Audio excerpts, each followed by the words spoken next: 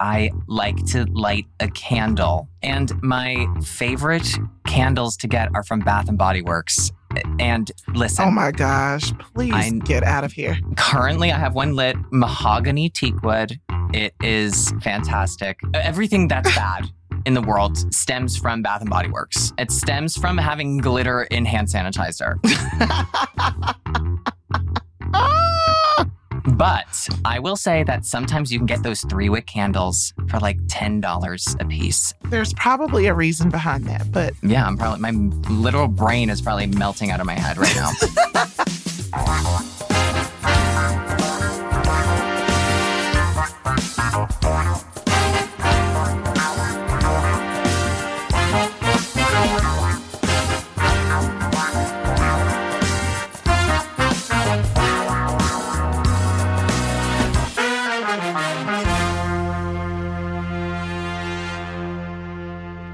Hey, what's up? Hello, everybody. Welcome to Normalize This, the show where we discuss whether or not ideas, trends, behaviors should be normalized in everyday society.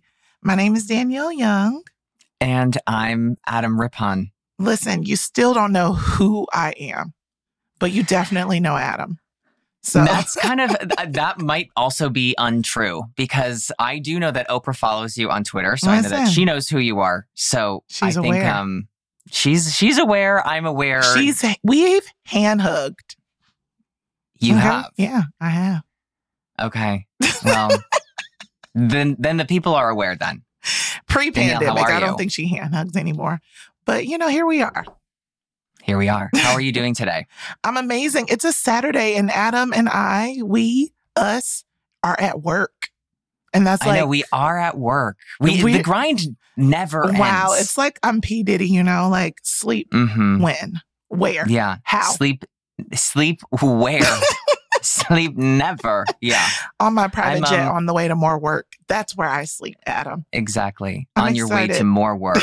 Because this is what we're normalizing, or at least talking about normalizing today, is work, like a Rihanna record. Yeah. I'm excited to talk about work. I feel like we're going to have a really great conversation about work today. And also later in the episode, we're going to be playing a game called Keep It or Curb It. And that's when Danielle and I famously decide what to celebrate and toss aside like old garbage. Listen. Which it's important that we do that. It's important that we decide what stays and what goes. 100%. I just think everyone should be aware of that.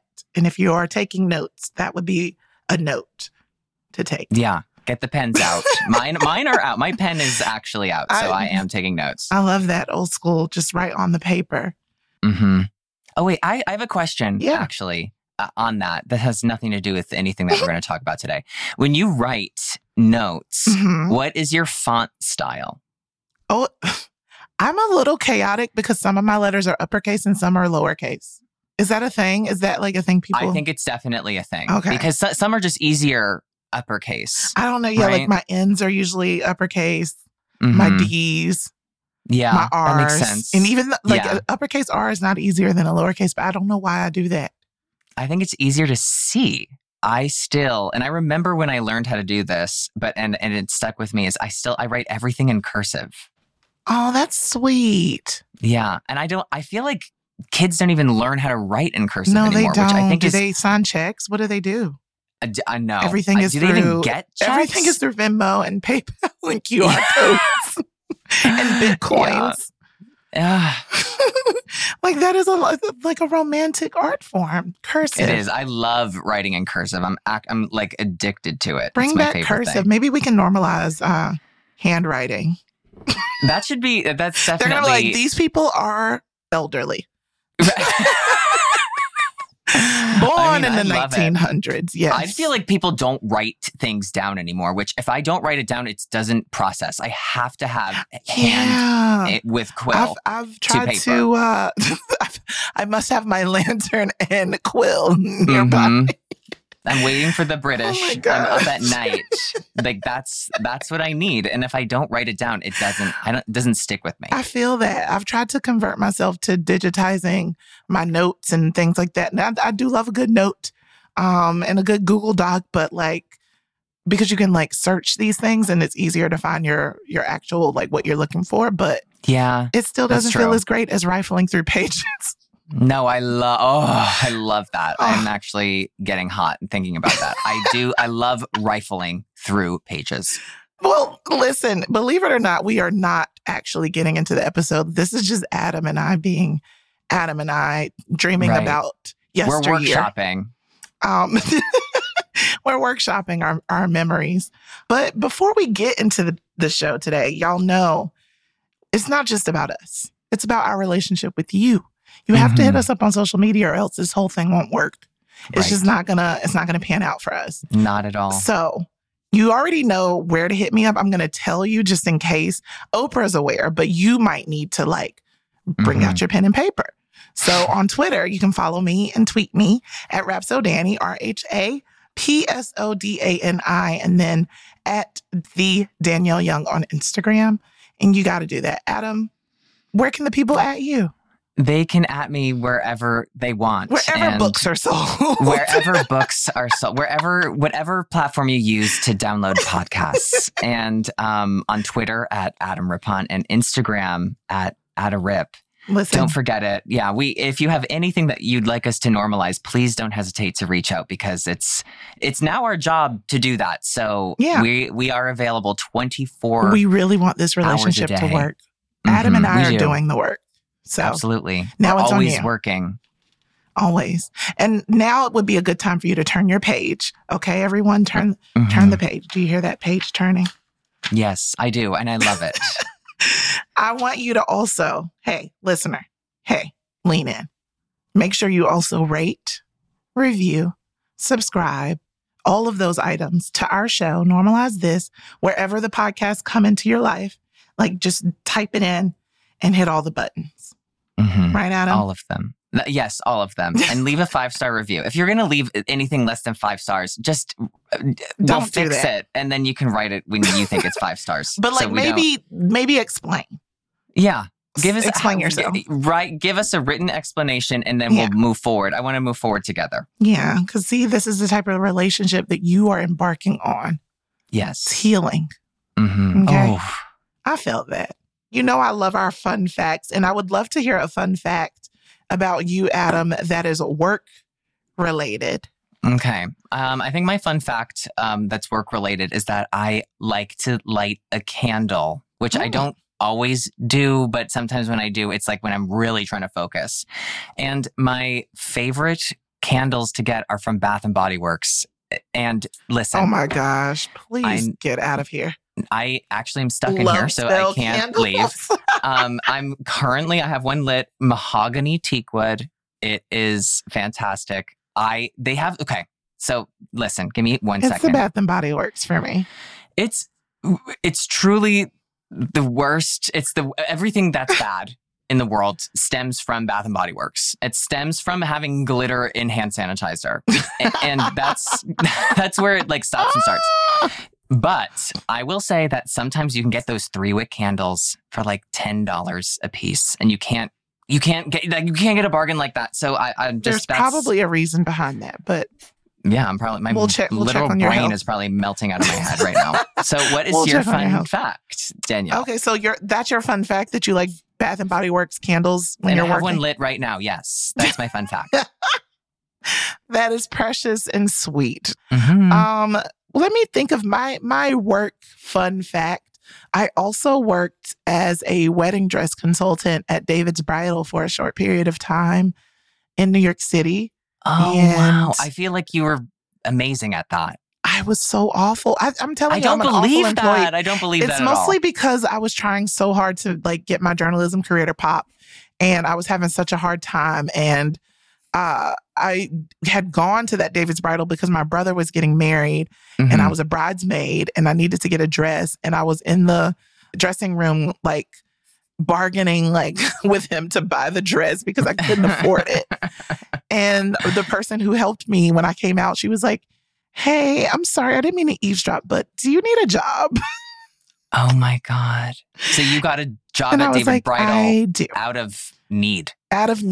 And it was really tough. I'm not going to lie. Like retail, and also retail that is discounted in a space in someone's life when they are really high anxiety. It made for a lot of interesting weekends, and it thickened my skin. But I often would find myself tucked away in one of my dressing rooms that I had been assigned and crying. Beautiful. Work life, am I right? Yeah, I love that. All of that to tell you people out there who are dreaming, never give up. Yeah, I'm ready to go. I'm ready to normalize. Okay. So for the past few years, work life has been turned upside down for so many of us. Yes. You know, like just my feet are in the air. My feet are, I'm holding you by the ankles. And you're upside down. Imagine. And I'm saying, I can't help you. I'm just turned upside down. And so we thought this would be the perfect opportunity for us to talk about the state of modern work, because it is in a state. Yes, it is. And it is modern. And very modern. And the new normals associated with our JOBs. So the first topic when we're talking about normalizing work is what we are all doing or have been doing for the last couple of years. Or many of us at least, and that's working from home. Listen, It's a hot topic. It is. I feel like you have a lot to say. Yeah. I want you to begin, if you don't mind. I want to get your thoughts on. Well, actually, why don't you take me back? It's March 2020. Oh my God! Oof. Right? I feel like one of those "That's So Ravens" like effects just happened, and we zoomed in and we zoomed out.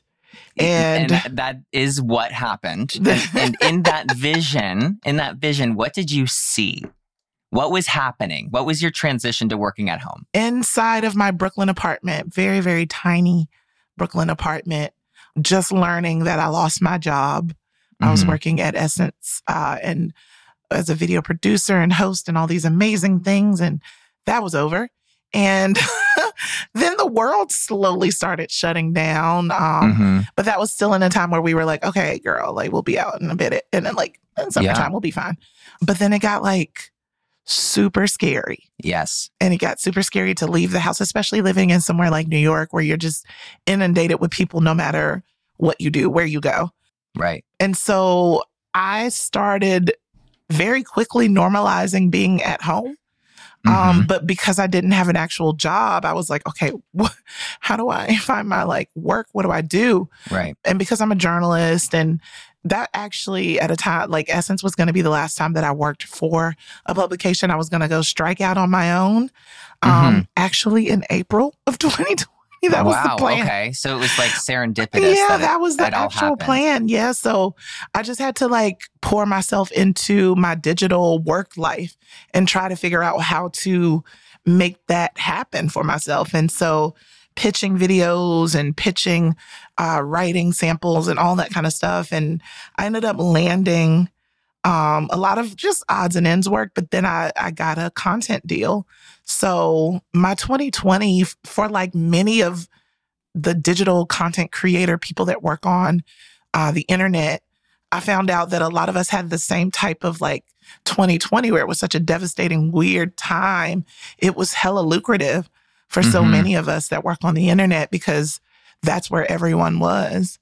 And because of like my longevity in the journalism industry and all that, I had all these relationships. So I was able to lean on them and create a real platform for myself and for my interviews. So like, it was weird, but it was so freeing. Fulfilling? Yeah, freeing in a way that I didn't feel a lot of the effects of 2020, even though there was a lot of death and sadness like right there. Right. In my life, immediate family members and friends. I still talk about it with my therapist now because my whole life changed. Yeah. And I was really able to pivot from thinking like my job was, or my life was my job, to being like, oh, wait, I want to like live, but also really enjoy what I'm doing in a way that doesn't feel too much like work. So yeah, my work from home was like, it was like an existential crisis almost. Right. But it sounds like it kind of pushed you in the direction that I think maybe you didn't know how to originally take that first step. Am I right? Oh, yes. Okay. Yes. And to be like, I was being hesitant and I was like, okay, if I do it then I'm going to be ready. And I still wasn't, but I had to. So it was a very big push in a very different direction for myself. And I'm very glad that it panned out that way, because the way my anxiety is set up, I don't know how I made it through 2020.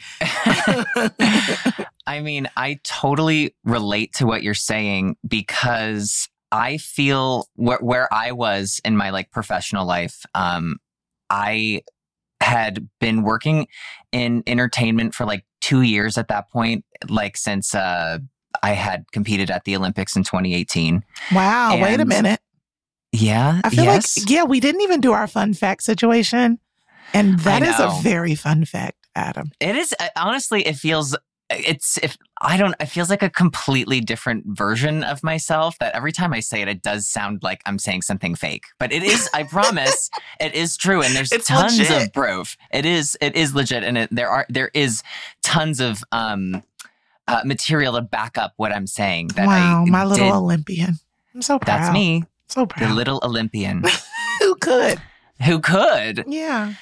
So after I retired, I was working in like entertainment, and I feel like I was just saying yes to everything. I was doing everything I could. Yes. You know, I just wanted to capitalize on being able to take advantage and venture into something that I've always wanted to. I've always loved communicating with people and entertaining people. Mm-hmm. Do you know what I mean? I think we're very similar in that way, that like we love to have these conversations. And so I just felt like I was saying a little bit of yes to everything, even if it's not something I wanted. You know, I love to make people laugh and be stupid. And I think a lot of times I got pushed into doing things that like I didn't think were that funny or that substantial, or not even substantial. I think that I didn't feel like it meant anything. And it definitely, you know, I think when you spend every day of your life trying to get to the Olympic Games, and then, you know, you're doing something that you love, but you're just, you know, doing a wine tasting and saying bullshit, that it feels different, right? Like yes, it feels like, my gosh, is this like important? Is this from my diary? Right. And so I'm reading your diary actually, and I'll get back to, yeah. And so I was actually, Danielle Young, I was about to become a huge star on the famous app, $1 billion app Quibi. Oh my gosh, me too. I got my first writer's room on a Quibi show. I remember that we started doing the show and I enjoyed it a lot, but I remember thinking like, I wish I had more of a say in like how of what I was putting together. And in the middle of recording, that's when COVID started. So I was supposed to do a bunch of episodes and we were filming, we were about finished with like the 10th one. Mm-hmm. As we were filming them, it was every production around us started to close. And at first it felt like, oh, you know, whatever, blah, blah, blah. And then it became very scary. I remember the last day we went to this set, it was like going to the studio that day was like tumbleweeds. Oh my gosh. Nobody was there. Everybody was scared. I remember them being like, we'll just pick up in 2 weeks. That was the famous phrase. Yeah, we really thought we were going to be back in April. I don't know what everybody felt. Oh, the chokehold 14 days had on everybody in that moment was that, in 14 days, 2 weeks, everything will be normal again, which we were wrong. So wrong. So naive. We were so wrong. Basically, what I'm trying to get to make this long story short, which I've already made it long, was that Quibi ended up folding. Mm-hmm. I didn't finish doing that show. I got to do a lot of at-home things because everybody was trying to get content together. It was financially ended up being a good year for me.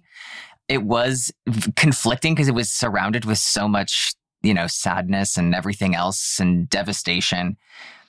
But it was that like reset of like, okay, going forward from here, it was like everything kind of started over for me. Yeah. And that I felt like I could take a breath for the first time and be like, okay, what do I really want to do? Yeah. What is going to feel fulfilling to me professionally?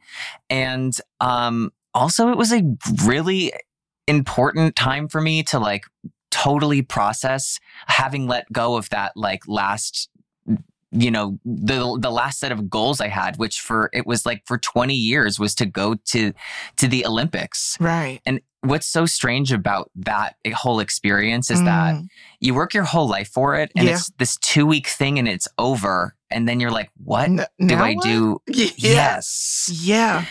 And I think I was totally just keeping myself busy, which I'm really grateful I was able to do. But I like postponed this like letdown from it not being like a part of me. But the pandemic forced me to totally look at that head on. So I was grateful in that respect. Yeah, like that's how I felt. And it's very hard to say that out loud in such a tremendously dizzying and devastating time for so many people. But to have that blessing, it was a tough one to appreciate in the time. Just because of everything going on. Yeah, but so many of us, Adam, I have a stat and I know how you feel about those. Okay. Are you ready?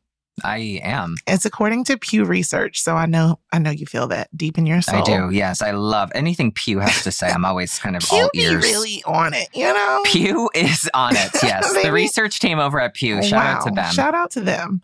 If y'all would ever want to come on this podcast, we would love to have you. Anybody from the research team. Anyone from Pew. Also, we don't really have guests on this podcast, but we do have experts. Yes. So if you're an expert from Pew, please. Which you have to be. Like, that's why you work there. But you're smart and an expert. But come through. So Danielle, what did Pew Research have to say? Nearly 6 out of 10 Americans are working from home, either partially or full time. And then like now that we've reached our junior year of this pandemic, hopefully we'll be graduating soon. More of us are deciding to continue forth with working from home.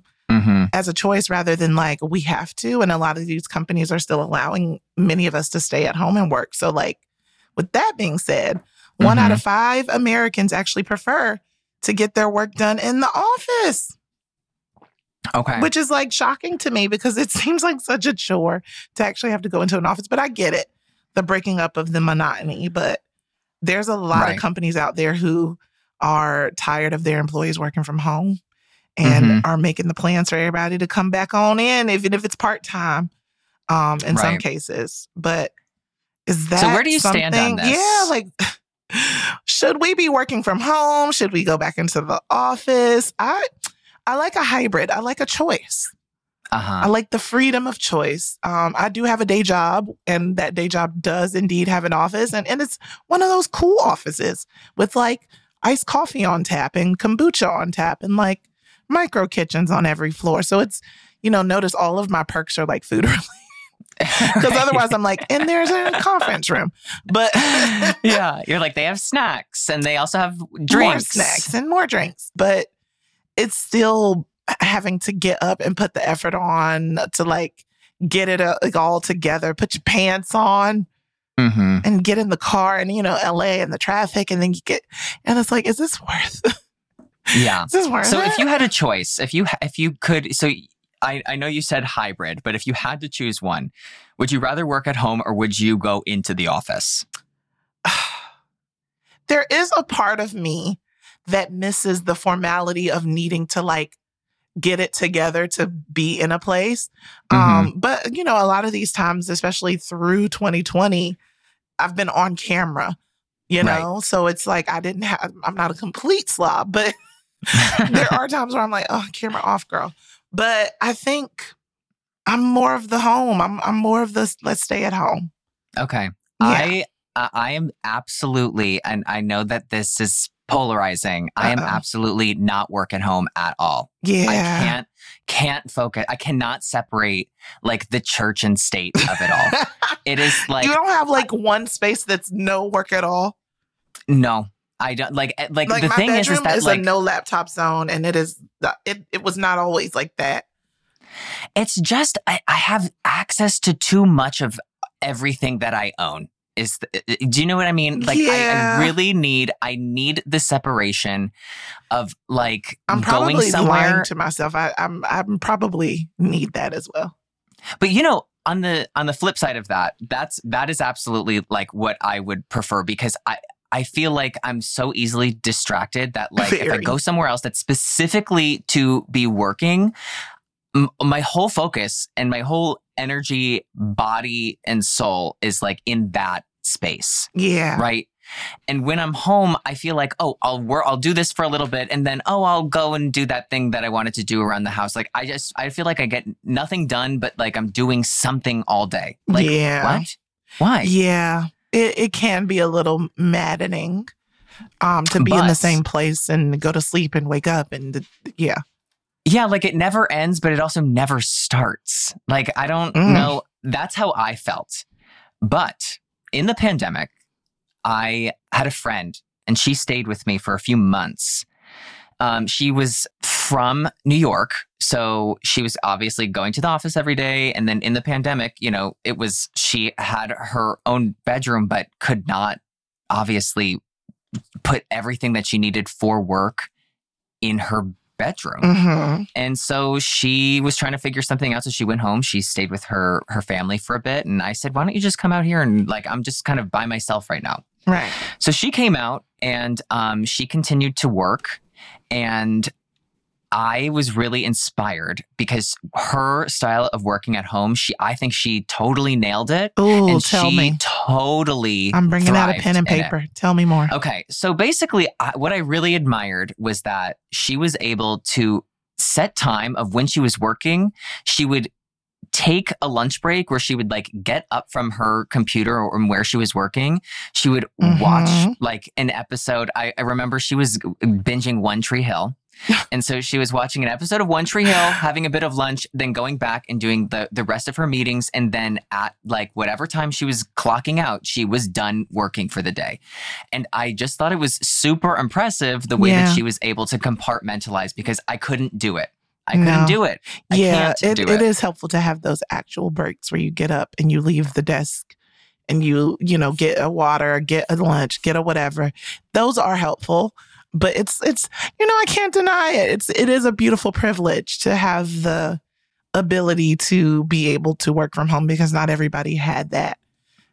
Totally. As their Not experience. everybody had that. Right. You know, if you had a job, like if you were an electrician or if you were a gardener or, you know, something that there is no at-home option, you never had Child, that. all the tired nurses and doctors around the world. Right. I love that I went to gardening before You're like, I went well, to not first responders. And I'm like, listen, don't forget about Plastic the surgeons. gardeners. And I'm like, plastic surgeons. They were working overtime You're like, and they well, still also, are. ER. They still are. We Everybody's need them. still tired. Mm-hmm. We need more of them. But yeah, But I will say, I'm not to cut you off. but you did. But I did.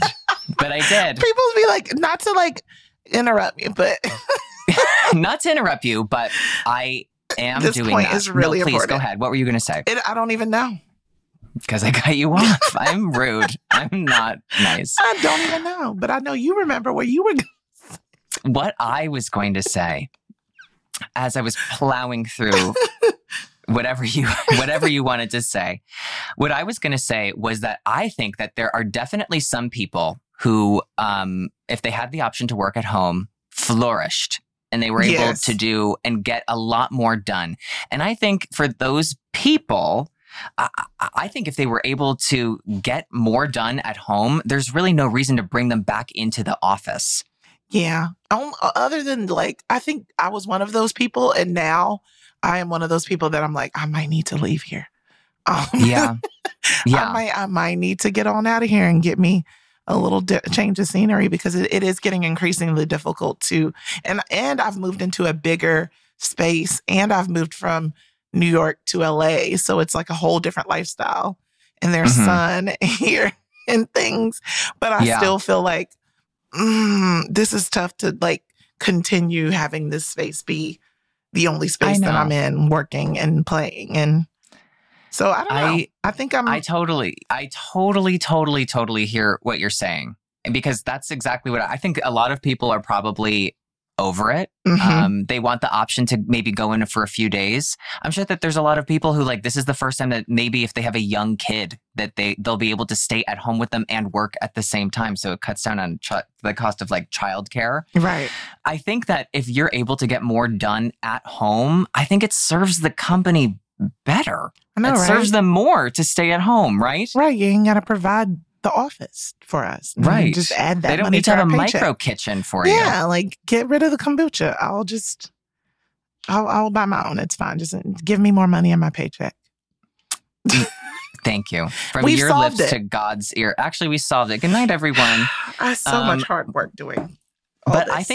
I think this should be normalized, working from home. But I also think that there's something to be said for like being at the office. I love that I'm like literally a government pig right now where I'm like, you are. everyone should be in the office. I just I'm want to corporate. interrupt Adam and say, everybody, just work from Rome, to be honest. Oh my God. If there's a I'm chance, like, I would like to work from there. yeah. Well, Wow. I mean, I think in the idea of working for oneself, which, you know, Adam, you and I are able to do those things. And there's so many Mhm. folks out here in the world that have pivoted to working for themselves. People also, Beyonce waited. She didn't tell us right at the top of 2020, but she definitely told everybody to quit their job. Quit your job. Yes, that's what she said. And I think a lot of people heard her because I have right here an interesting fact. Oh, yes. The data.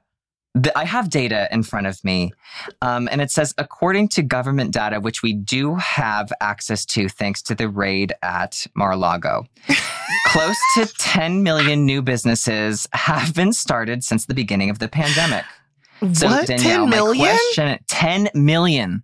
10 million new businesses. Y'all better just go all the way off out there, world. Yeah. I'm proud of y'all. That is crazy. That is amazing. I guess my question is, should everyone decide to start a business in this new world? Why or why not? I guess, what are the pros? What are the cons? What do you think? This world is getting new and weird. Yeah.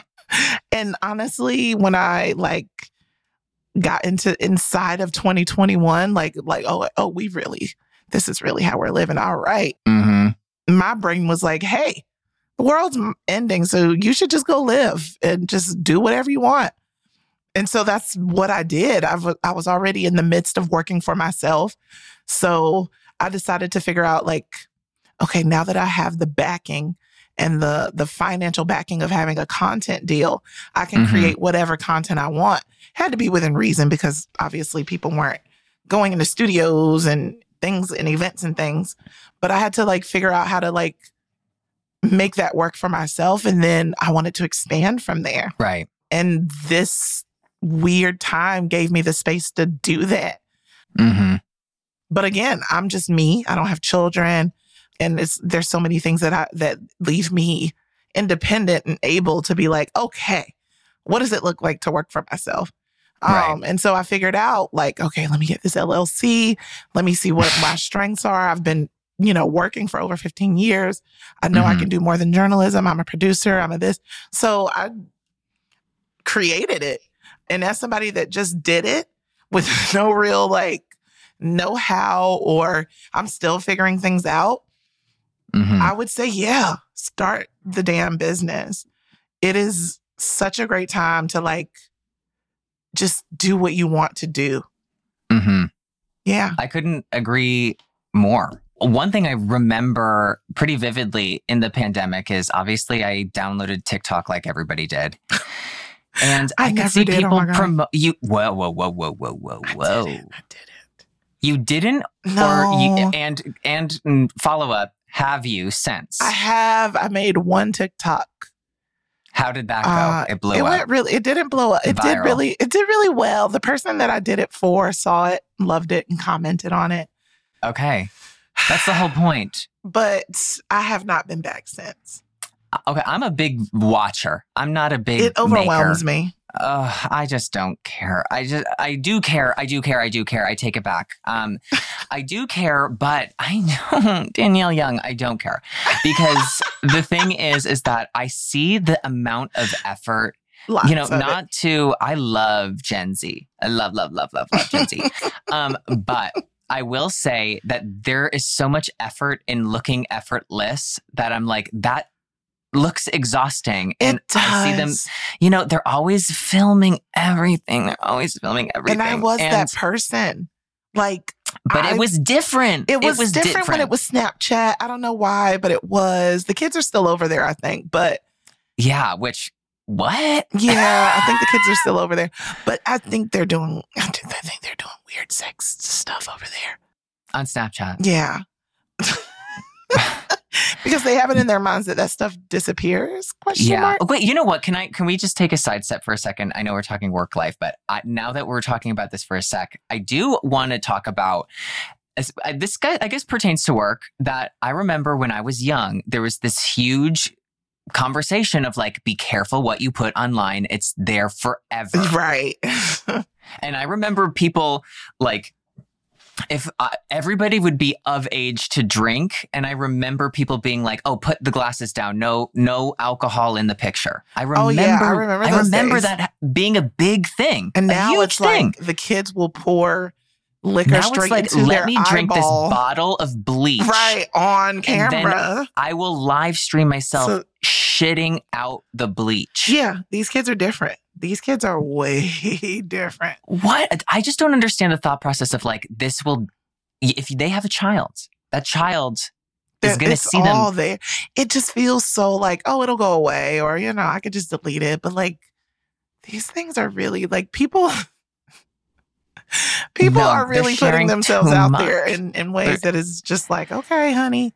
But that's internet culture, like we are still from a certain generation of like, our image and, worrying about companies hiring us or working with us based on the things that we share online or, being public figures and having people search through your tweets and canceling you for things and opinions when you were 19. Like that exists very much to our generation and it should exist to them too, but they have afforded themselves a freedom. Yes, but I would go as far as say that it does exist for them too, but they do it in I think we do it in a way that seemingly is more curated. And I think what our like millennials will want to do something that is more forwardly looking professional or put together. But I think the curation... It's just an interesting thing when the work is on the internet. You know what I mean? Yes, like totally. My journalism career didn't start out that way, but then it leaned more into digital as like print started dying. And so your digital footprint as a journalist started to matter. Right. And it also was in a time where a lot of the higher ups didn't want your profile to be larger than the brands. And so it was like this constant fight. And then they realized that it actually made more sense so wild. To have you be a personality. It made more sense. Yeah.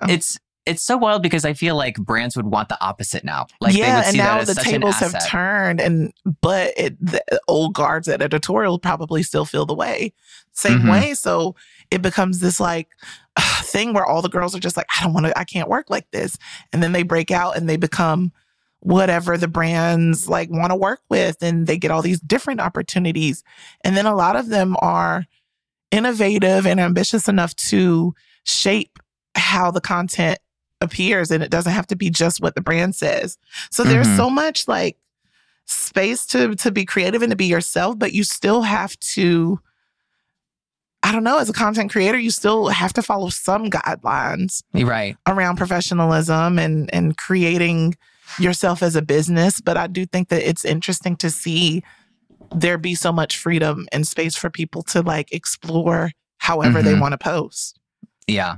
I definitely think that in this seemingly I'm posting whatever sort of style, that there's a lot of, if not just as much thought that goes into it, so that it seemingly seems like effortless. Because obviously they're very concerned, like the Gen Z, is concerned with like things that are out there, standing up for things that you believe in. Oh yeah, people they want to know all of that stuff. So I think in that effortless style, there's a huge amount of effort that goes into being effortless.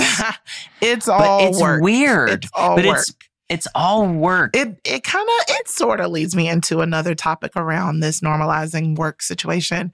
And it's the idea of the balance, the work-life balance that we kind of spoke about it in the idea of working from home and trying to find that balance of like, okay, I'm not working during this time and I'm back, turning back to my computer at this time. And also the idea of living and working on the internet and creating these personalities or these things, these entities online that are lucrative for so many people. So as we talk about normalizing work, this term work-life balance kind of feels like it needs to be recalibrated or reworked in a way. It was originally coined way back in 1817. But like, whoa. Good times. Somebody had to create it, right? By a good old British labor activist by the name of Robert Owen, who fought to split the workday up so that folks could have some type of personal time outside of working for their man all damn day. Robert, you better just... Mr. Owen. It's giving soft life. But in 1817, it couldn't be that so really hard during those times, especially for my people, but who didn't have any work-life balance. Right. Famously, you could say that there was no balance. There was only work life. Right. There was only work. But, Robert thought that people deserved to have some type of balance. So there it was created. And today, 9 to 5, what a gross journey. Like, who thought, like, the entire day needs to be a work day? Thank you. And then you're going to be too tired when you leave to do anything. And then you're going to have to do it all over again tomorrow. But thanks to updates in technology, people are now on call literally most of the time. So 9 to 5, it seems like, it might be gone. But I feel like it makes people work more because you're on the internet, you're accessible. Things are happening. But studies conducted in 2021 found that 77% of employees in America experienced burnout at their current jobs, while 83% said their personal relationships are negatively impacted by burnout from work. We tired. Everybody's tired. We tired. Robert Owen said that we needed the balance. Come back, Robert. Regulate us. Give us more balance. I mean, I've been guilty of being the person that checks emails when I'm not during my working hours, or, check on the progress of something, or if I needed a certain piece of this puzzle to like move forward and it's Saturday, I'll check in. But I think the pandemic and the slowing down and the complete halting of all that, it just made me feel like certain things weren't as important as I used to think they were. Absolutely. And I don't label myself the like booked and busy, or, the like get into the bag. I don't do that no more. That is not how I live my life anymore. I've been burnt out. I'm in the middle of like coming back from a burnout. I don't think like working around the clock or being a workaholic is for me. Okay, so Adam, do you normalize being a workaholic, dwelling in workaholism? Workaholism. I think I can be a bit of a workaholic. I think everybody can be a bit different, right? And I think what's healthy for everybody has to be different. I feel lucky because the stuff that I get to do feels like fun, right? It does. So when I am working, I look forward to it, and I want to take advantage of all of those like opportunities because they feel like fun, even if that means I would have to miss out on maybe going to dinner with friends or doing something because I'll be busy for a few days. I enjoy taking advantage of like work opportunities. I love it actually. But I think that if you're not in a position where it's like, something that feels fun all the time, which it's not for everybody, there should be something said that if you're working from 9 to 5, that's, you're getting paid for 9 to 5, right? So the clock stops and you pick up again at 9 the next day. And I think, to go back to your point, That with technology, it's just so easy to have access to everyone, and it just feels so harmless that the lines get totally blurred between when does work stop and when does work start.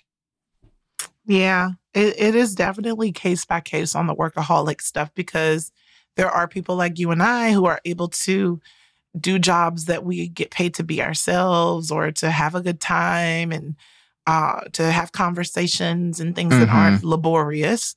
And that it doesn't feel like being a workaholic, because it's like, oh, I have to meet up with you and do this podcast on a Saturday. Of course. It doesn't feel like work. Right. But to a lot of people, they're like, a Saturday, like even as a podcast, like, girl, a Saturday. Right. And so in certain spaces that could make me feel like a workaholic. But in this very soft life era that I'm in right now, I'm not about to pick up anything that is going to feel hard or like work. But I know that I have it in me to be like, oh, it's midnight. I'll stay. Right. But I prefer to lean more into like living life than working. Even if it's stuff that I enjoy, I want to be smart about how I'm spending my time and using my energy. I think back to like my friend who stayed with me during the pandemic, of like, she was working and then the clock struck 6 and it was done. She just wasn't there anymore. And I feel like I have a hard time turning that off. Yeah. They're like, I'm there now. I've taken an entire month off of my day job, my 9 to 5, my bread and butter, for multiple reasons, but mostly to get like my mental together, because I've been having a lot of anxiety specifically about the work. And I've come up with the conclusion of I need boundaries. Yeah. Like I'm a creative. I'm not as much as I am locked into this corporate space. I'm not a corporate girl. A lot of this stuff, like, we are literally, and you hear this all the time when people are like dismissing something, or especially a job, but it's like, we really are not curing cancer. So there's not a lot that requires me to still be on at a certain hour. And so I do believe in cutting it off and getting up out of there, because I don't think it's fair to have people devote so much of their lives to work, and then you're still looking for me to give you more. Right. Y'all better figure it out in these 40 hours. Right. Y'all better otherwise pay me. Hello. And also, don't put no meetings on my calendar at 9 a.m. because I'm not really on. Okay. I think for me, so before working in entertainment, obviously I was like a competitive athlete. And I think in athletics, there's this big thing of that work that you do when nobody's watching is the work that really matters. And, athletics and sports, I think it's conflicting, because it definitely serves you to have a work-life balance, but you're so praised for not. Yeah. And I definitely felt like, so as an athlete, I wasn't like I was the very best. I was good, but I really thought that, like, okay, well, if I'm not the very best, I can be at least the best or the craziest at something. So I would make sure that, like, I was doing 100 times more than everybody that I was like training with. And then I would go and do extra workouts. And I didn't do it because I felt like I had to. It gave me a lot of like confidence that I was doing so much, and I knew other people weren't doing as much as I was. And I felt like it was intimidating to some people. And so sometimes I struggle, because being an athlete and being in entertainment there's a lot of crossover, but having that balance is definitely super important, and it doesn't really serve you to be doing so much more than what might be required. I think that it's definitely risen my level of tolerance of how much work can I do in a day, but it's also made me miss working so much.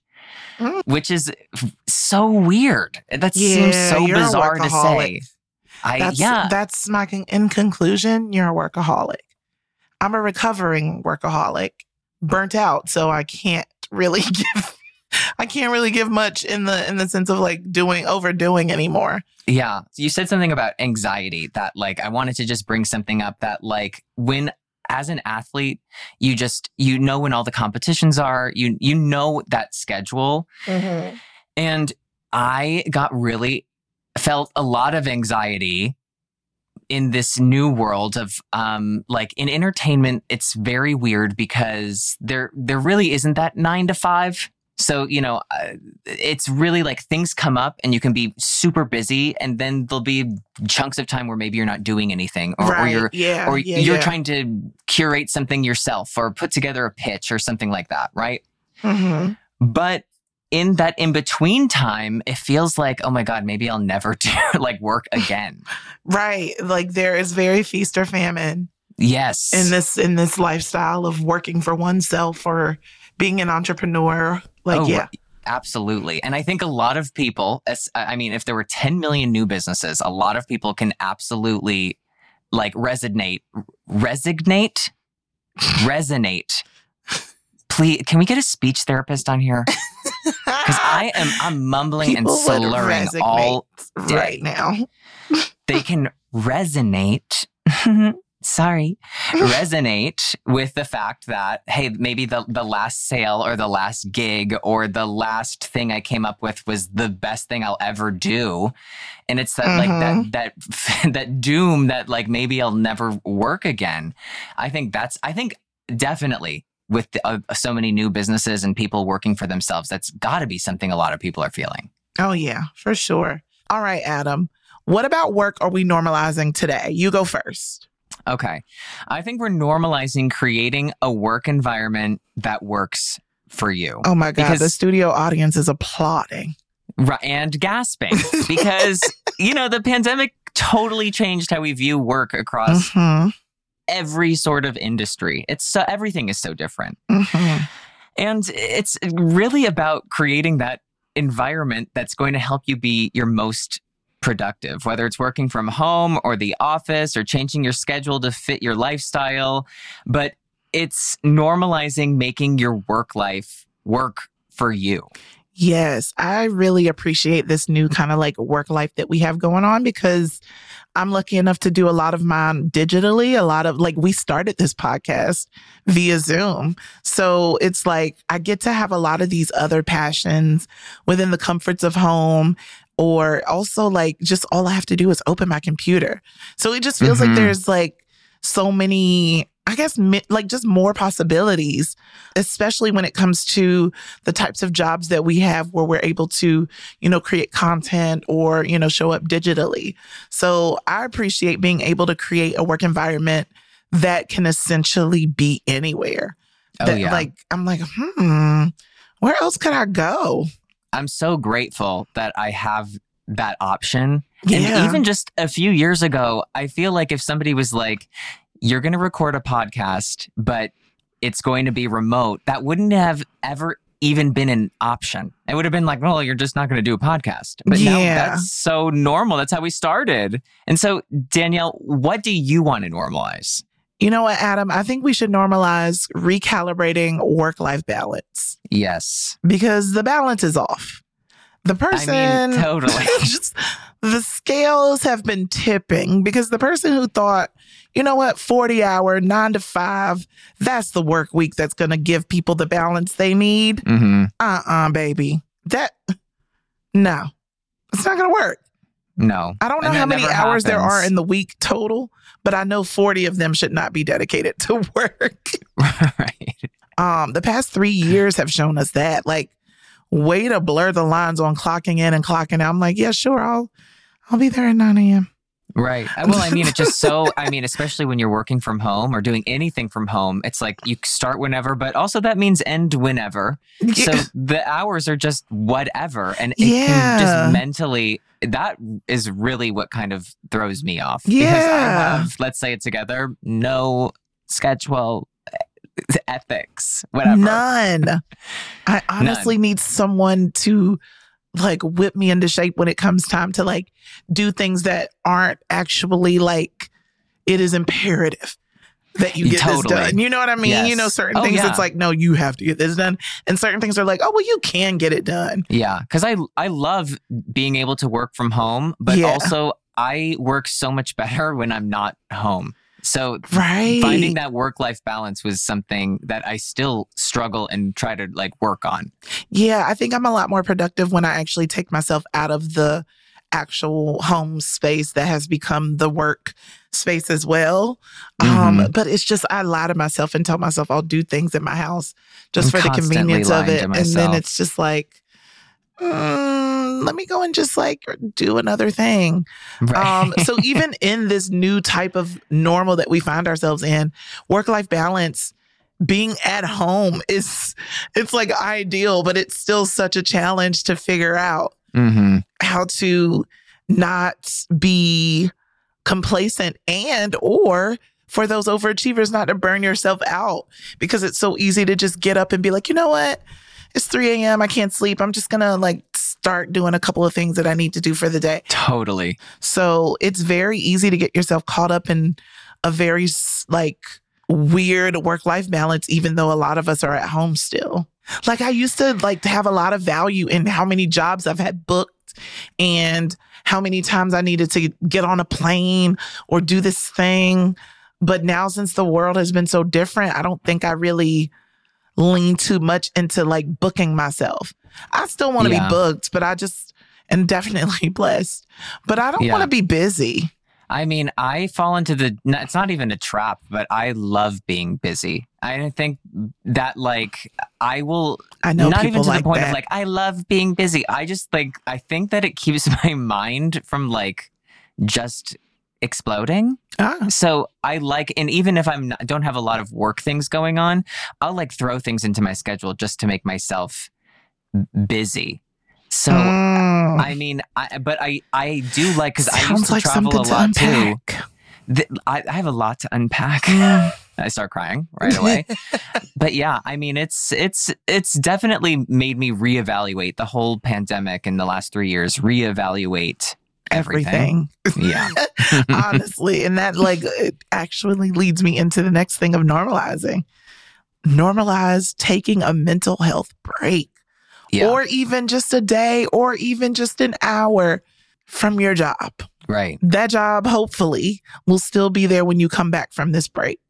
As someone who has taken a mental health break this year, something that I would have never thought I could do, or even come up with that option for myself.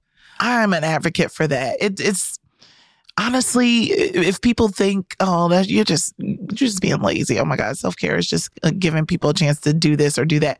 No, it is. Life has so many moving parts. Right.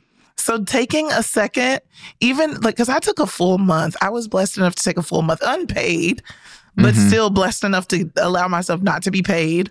I spent the first week just relaxing because I needed to figure out how to relax. Because I was still anxious from missing work and feeling guilty. Well, it's hard in those moments, especially with all of that anxiety, to realize it's like that quality over quantity. Right. And it's like staying at work and just putting more hours in is not going to make your work better. And so, I mean, really, like, hats off to you for having like the wherewithal to make that decision for yourself. Yeah. I mean, I had to. I don't know how other people's experiences are in dealing with mental health and stuff. And like I said, I've never really given myself the chance to do that. But I had gotten to the point where like, I'm crying on Zoom. I have to turn my camera off because I can't stop crying. Or I'm reading emails and nothing is I can't even comprehend to do my job. So I was like, oh, like I actually cannot work. Like it's not working. So I just think, as important it is for us to have jobs to support our livelihoods and our passions with our careers, I just think they are not as important as our sanity. Because if we don't have that, what do we have? What do we have? Yeah.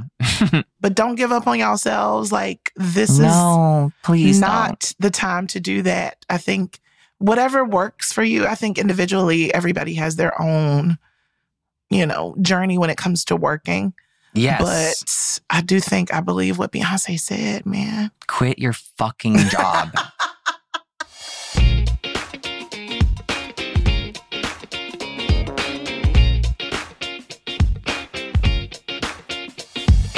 So now I want to get into one of my favorite parts of the show, because I already have favorite parts. Mm-hmm. And that's keep it or curb it. Keep it or curb it. You remember. We're still waiting for someone to remix that. So at your convenience, anyone. Yes. And for those of you who haven't been paying attention, but this is basically where Adam and I take a look at new social trends and decide if they're worth keeping or curbing. Get it? I get smart. it. You guys are so smart.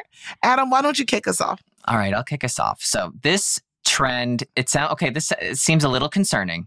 So I love that. I do. Obviously, things. I love it if it's concerning. So the New York Times, the failing New York Times, recently report.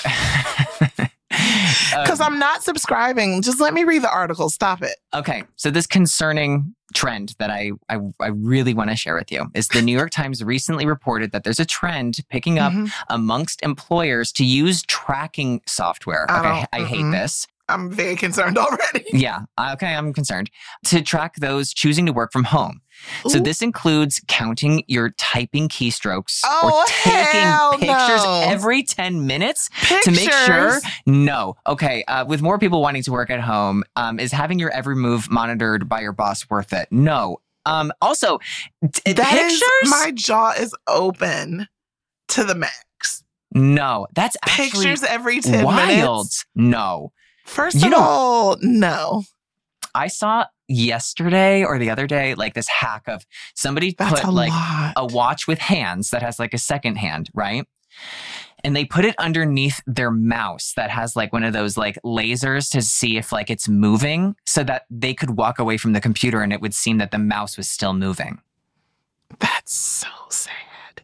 It's so sad. But if you're getting the work done. Strokes, that's what I'm saying. If you're getting the work done. That's just a lot of these jobs in the corporate world are BS. And like everybody is just getting exposed for it.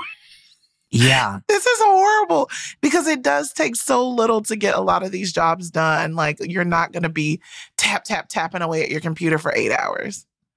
No. And like, I also, it. like, what? The photos? That's so weird. It's the photos for me, because you're going to definitely catch me with my head all the way back, leaned into a nap. Yeah. You're going to catch... photo is so bizarre. You're going to catch an empty chair so many times. Like, yeah, are you serious? You're going to catch my watch with hands underneath my mouse. No, curb immediately. What? Curb it, throw it away, burn it in a fire. Take the ashes and mash them up. No, and grind them. That's jail time. That's jail time. I don't like that at all. I don't like the electric pictures. Chair for everybody involved. Electric chair. Thank you. No, curb. No. Next. Danielle, next. I don't ever want to talk about that again. Productivity is such a gag word. Like, get away from me. Awful. Okay, I'm triggered. Next up on Keep It or Curb It. Keep it or curb it. I'm actually, now it's totally stuck. It's in you. I don't give a shit. It's You're good. welcome. According to Harvard Business Review, some companies are competing for talent by offering an increase in pay. We love to hear that. Yeah, that's great. That's great. Keep doing that. For companies that can't afford to do that, they are offering shorter work weeks in lieu of higher salary. So, Adam, if asked, would you take a higher salary and keep working 5 or 6 days a week? Definitely not 6. Or right. would you keep the salary? How many things do I get to choose? Like, wait, how many days? Or would you keep your current salary and work 4 days out of the week instead? No, I would keep the higher salary. That's not short enough. No, I think, okay. A short work week is 2 days, baby. Like, come on, stop it. Or every other? I'm working Monday and Wednesday.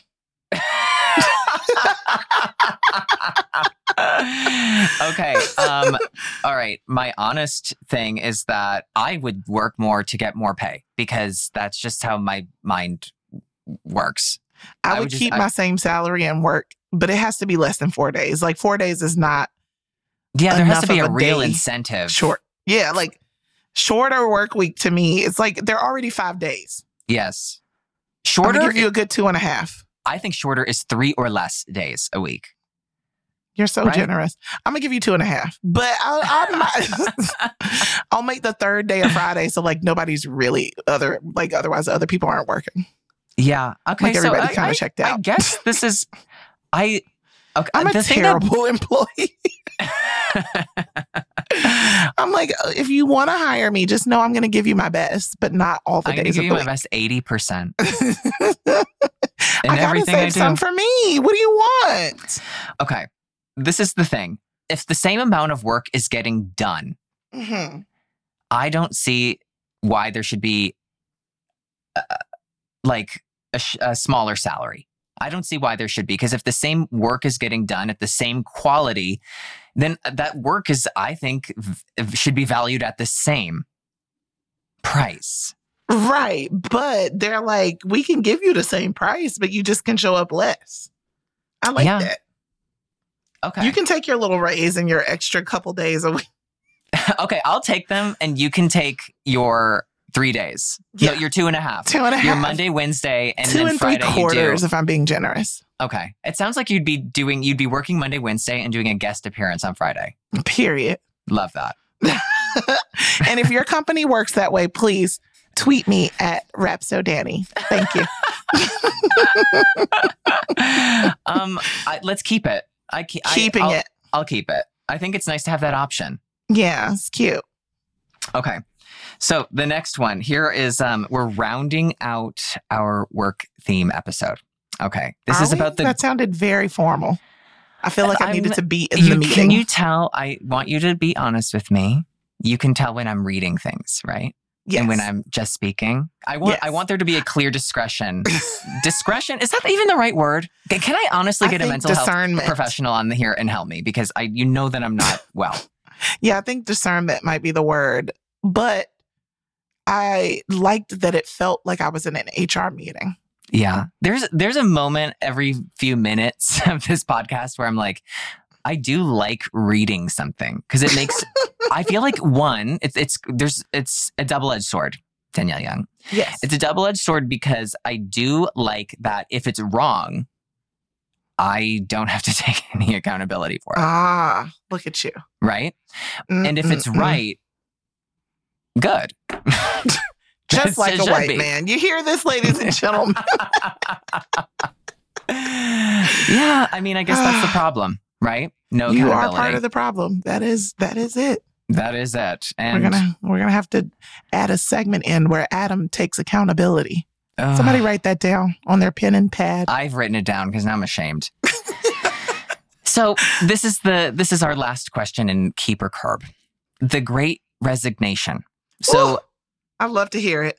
It's a trend that experts feel like is going to have lasting impact. Okay. Yeah. So in 2021, just in 2021, 47 million Americans quit their jobs voluntarily. And so that's something that's never happened before. This resulted in medical offices, restaurants, public services, all being short-staffed for the past couple of years. Mm. The reason behind the Great Resignation is that people are refusing to work jobs with poor conditions, Oof. poor pay, Yes. and little chance to upward mobility. Okay. Yeah. No, not shocking. Not shocking. It sounds like the gospel to me. Keep going. Okay. As a result, companies have had to find creative ways to incentivize employees to return to work. You know, they have to think about how they're going to have their employees return back to work while some of these places are still short-staffed. Yeah. I mean, we feel the effects of short-staffedness when we're going out and about, little by little, because we shouldn't be doing the most outside. But, getting our things, our comforts. And it is apparent that there's a lot less folks in the workforce. And to be honest, I love that for them. It's not an easy thing to just be like, oh, I'm going to quit this job and let me figure it out. Yeah. But anytime that you can take a decision and make your life more livable for yourself or more enjoyable for yourself, I say go for it. Yeah. Especially if the choice behind it is that you're not willing to work in poor conditions and poor pay. Like, screw these jobs. They're never going to take their company name off and put yours on it. Right.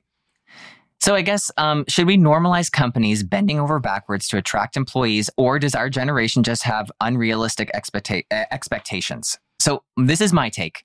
I think that the problem is that these jobs, that they're not incentivized to help anybody like get any sort of fulfillment out of them.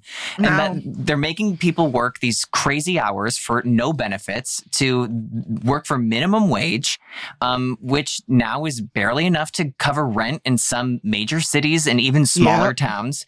So I think that like not being able to sustain employees at a livable wage with no benefits is, I think, the fault of like the company. So there's, right. If the company can't help their employees be able to, like, you know, people only have jobs to be able to live and to do things that they want to do outside of work. Yeah.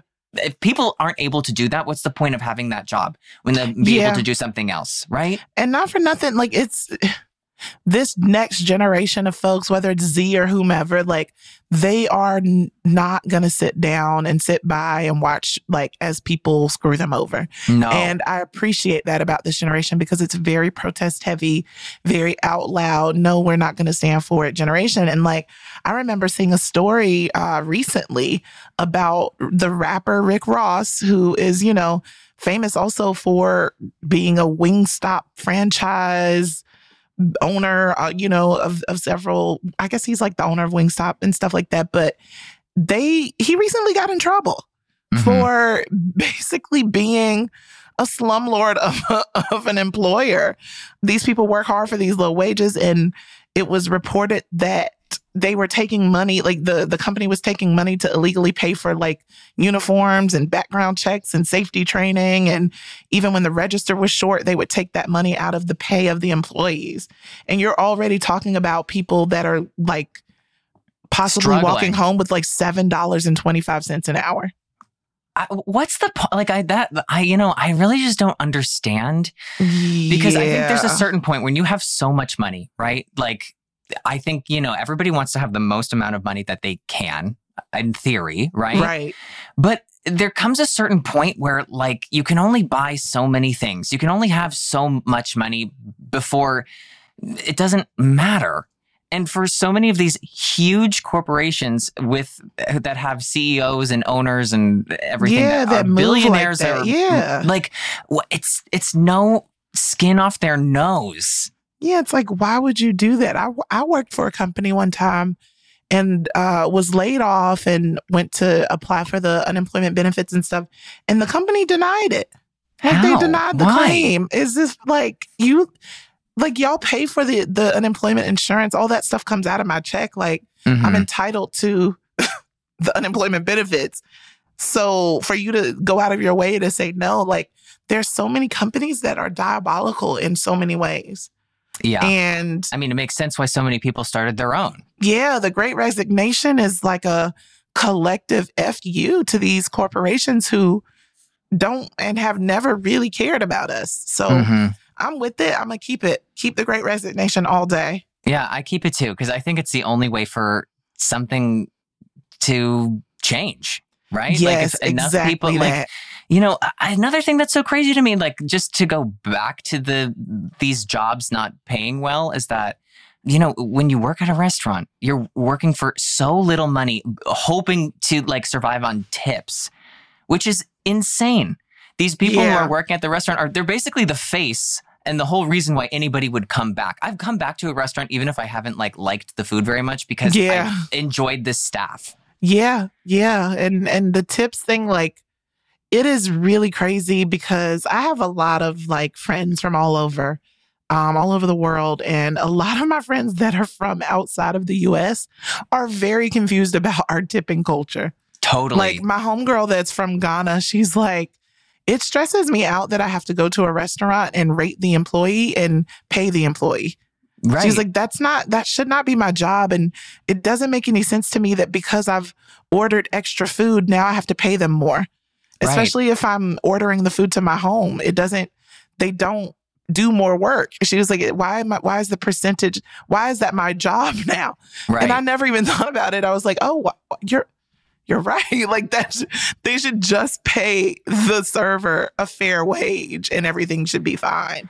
Yeah. But then there's a lot, because I've worked in food service and I've worked as a server. There's so many people that go above and beyond because the tips make up for the lack of pay. Mm-hmm. So back in college, when I was working at a restaurant and getting literally $5 an hour to be a hostess, but then $2.75 to be a waitress, but would go home with more money because of the tips, or sometimes less money because of the tips. $2.75 an hour. $2.75 an hour. And this was in the 2000s. Yeah. You know, I know I was born in the 1900s, but this was definitely in the 2000s and in North Carolina. So, you know, cost of living is very different there than a lot of these major cities, but $2.75. So can I ask you something? Do you think that you would have made, I guess it just would have been more stabilizing, but do you think you would have made more if you were paid like a real wage? I would have at least just known that no matter what, no matter how slow it is, Mm-hmm. I have a livable wage. Yeah. Because there would be sometimes I would come home with like $10. Oh, yeah, because it was also a North Carolina buffet style restaurant that was just, you are not attracting caviar clientele. right. So people, especially on a Sunday, oh my God, the church people were the worst. They would like chase me down to like push the money into my hand and it would be like $1. And it's you guys were a table of 15. Like, oh my God. all of you couldn't muster up $1. Like, yeah. See, that is crazy to me because you're the face of the whole restaurant. Like you're the whole reason why you're the experience. Tipping is very feast or famine. And it's also like, because I've like in the life that I have led, I've been able to like also sit down at these really amazing fancy $4 restaurants. Mm-hmm. And the bill is $600. And then the tip this person's getting, a certain percentage, ends up being like $90, $100. Right. And it's like, wow, what a night they could have, because of these tips. And they may not get that same pay if it was an hourly rate style restaurant. So I'm not really sure where I stand on the tipping, but it is weird that we do have tipping culture is such a big part of America and how we handle service industries. Yeah, it totally is. I think the concept of tipping is odd. Right? Like it makes a lot of sense in certain regards, but mm-hmm. in others where restaurants have these like, tipping pots. And so even if my person is outstanding all night long, they still have to share all their tips with the rest of the restaurant. It's like, yeah, I hate that. What? Yeah. What if Johnny sucked tonight? Like, right. What if Johnny was bad? And it was the reason that our tip jar is not as big as it could be. Right. It's like, but that's making like, everybody's accountable for each other, which is a team. It's a team thing, but not everybody's on the same team.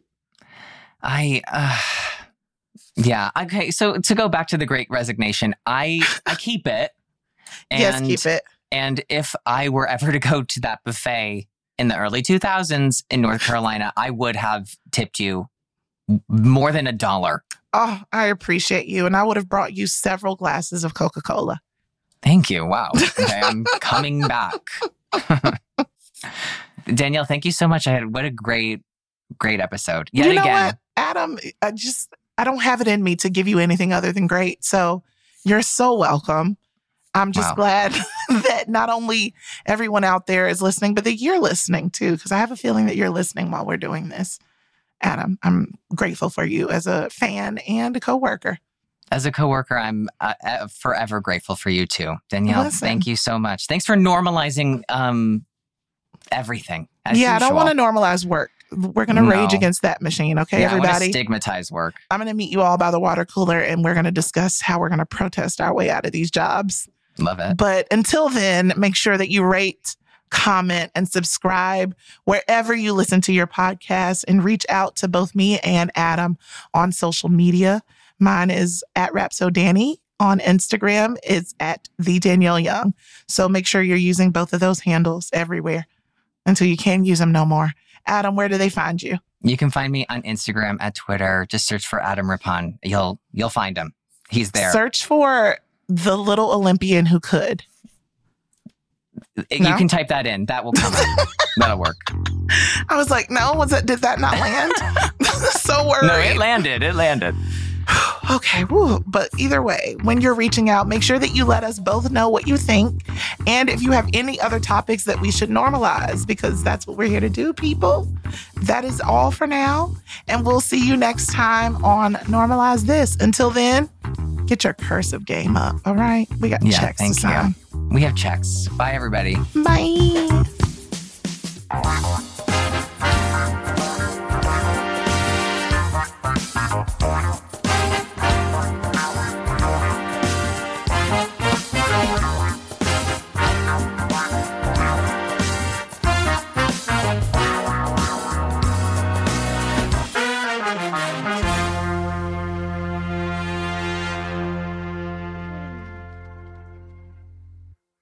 Hey, listeners, we want to hear from you.